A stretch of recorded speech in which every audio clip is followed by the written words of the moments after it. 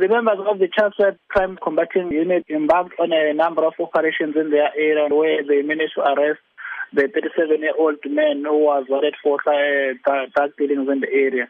He was found in possession of more than 800 capsules of heroine in his possession to a street value of more than 15,000 rand. Cash was also found from his possession, suspected to be the proceeds of the drug dealings. He is due to appear today in the Chatsworth Magistrate Court facing charges of possession of drugs. Well, we understand that police were able to apprehend a house robbery suspect within 2 days after the crime was committed. Take us through this particular case. It is true that the police, while they were conducting their operations at the Crossmore area, they managed to arrest the suspect who was wanted for house robbery that was reported at Chatsworth area, where TV sets as well as other items were taken. This suspect was arrested within 2 days after the crime was committed in the area, and this was a great effort made by the police in making sure that the suspect was arrested and charged for housebreaking, house robbery in the area.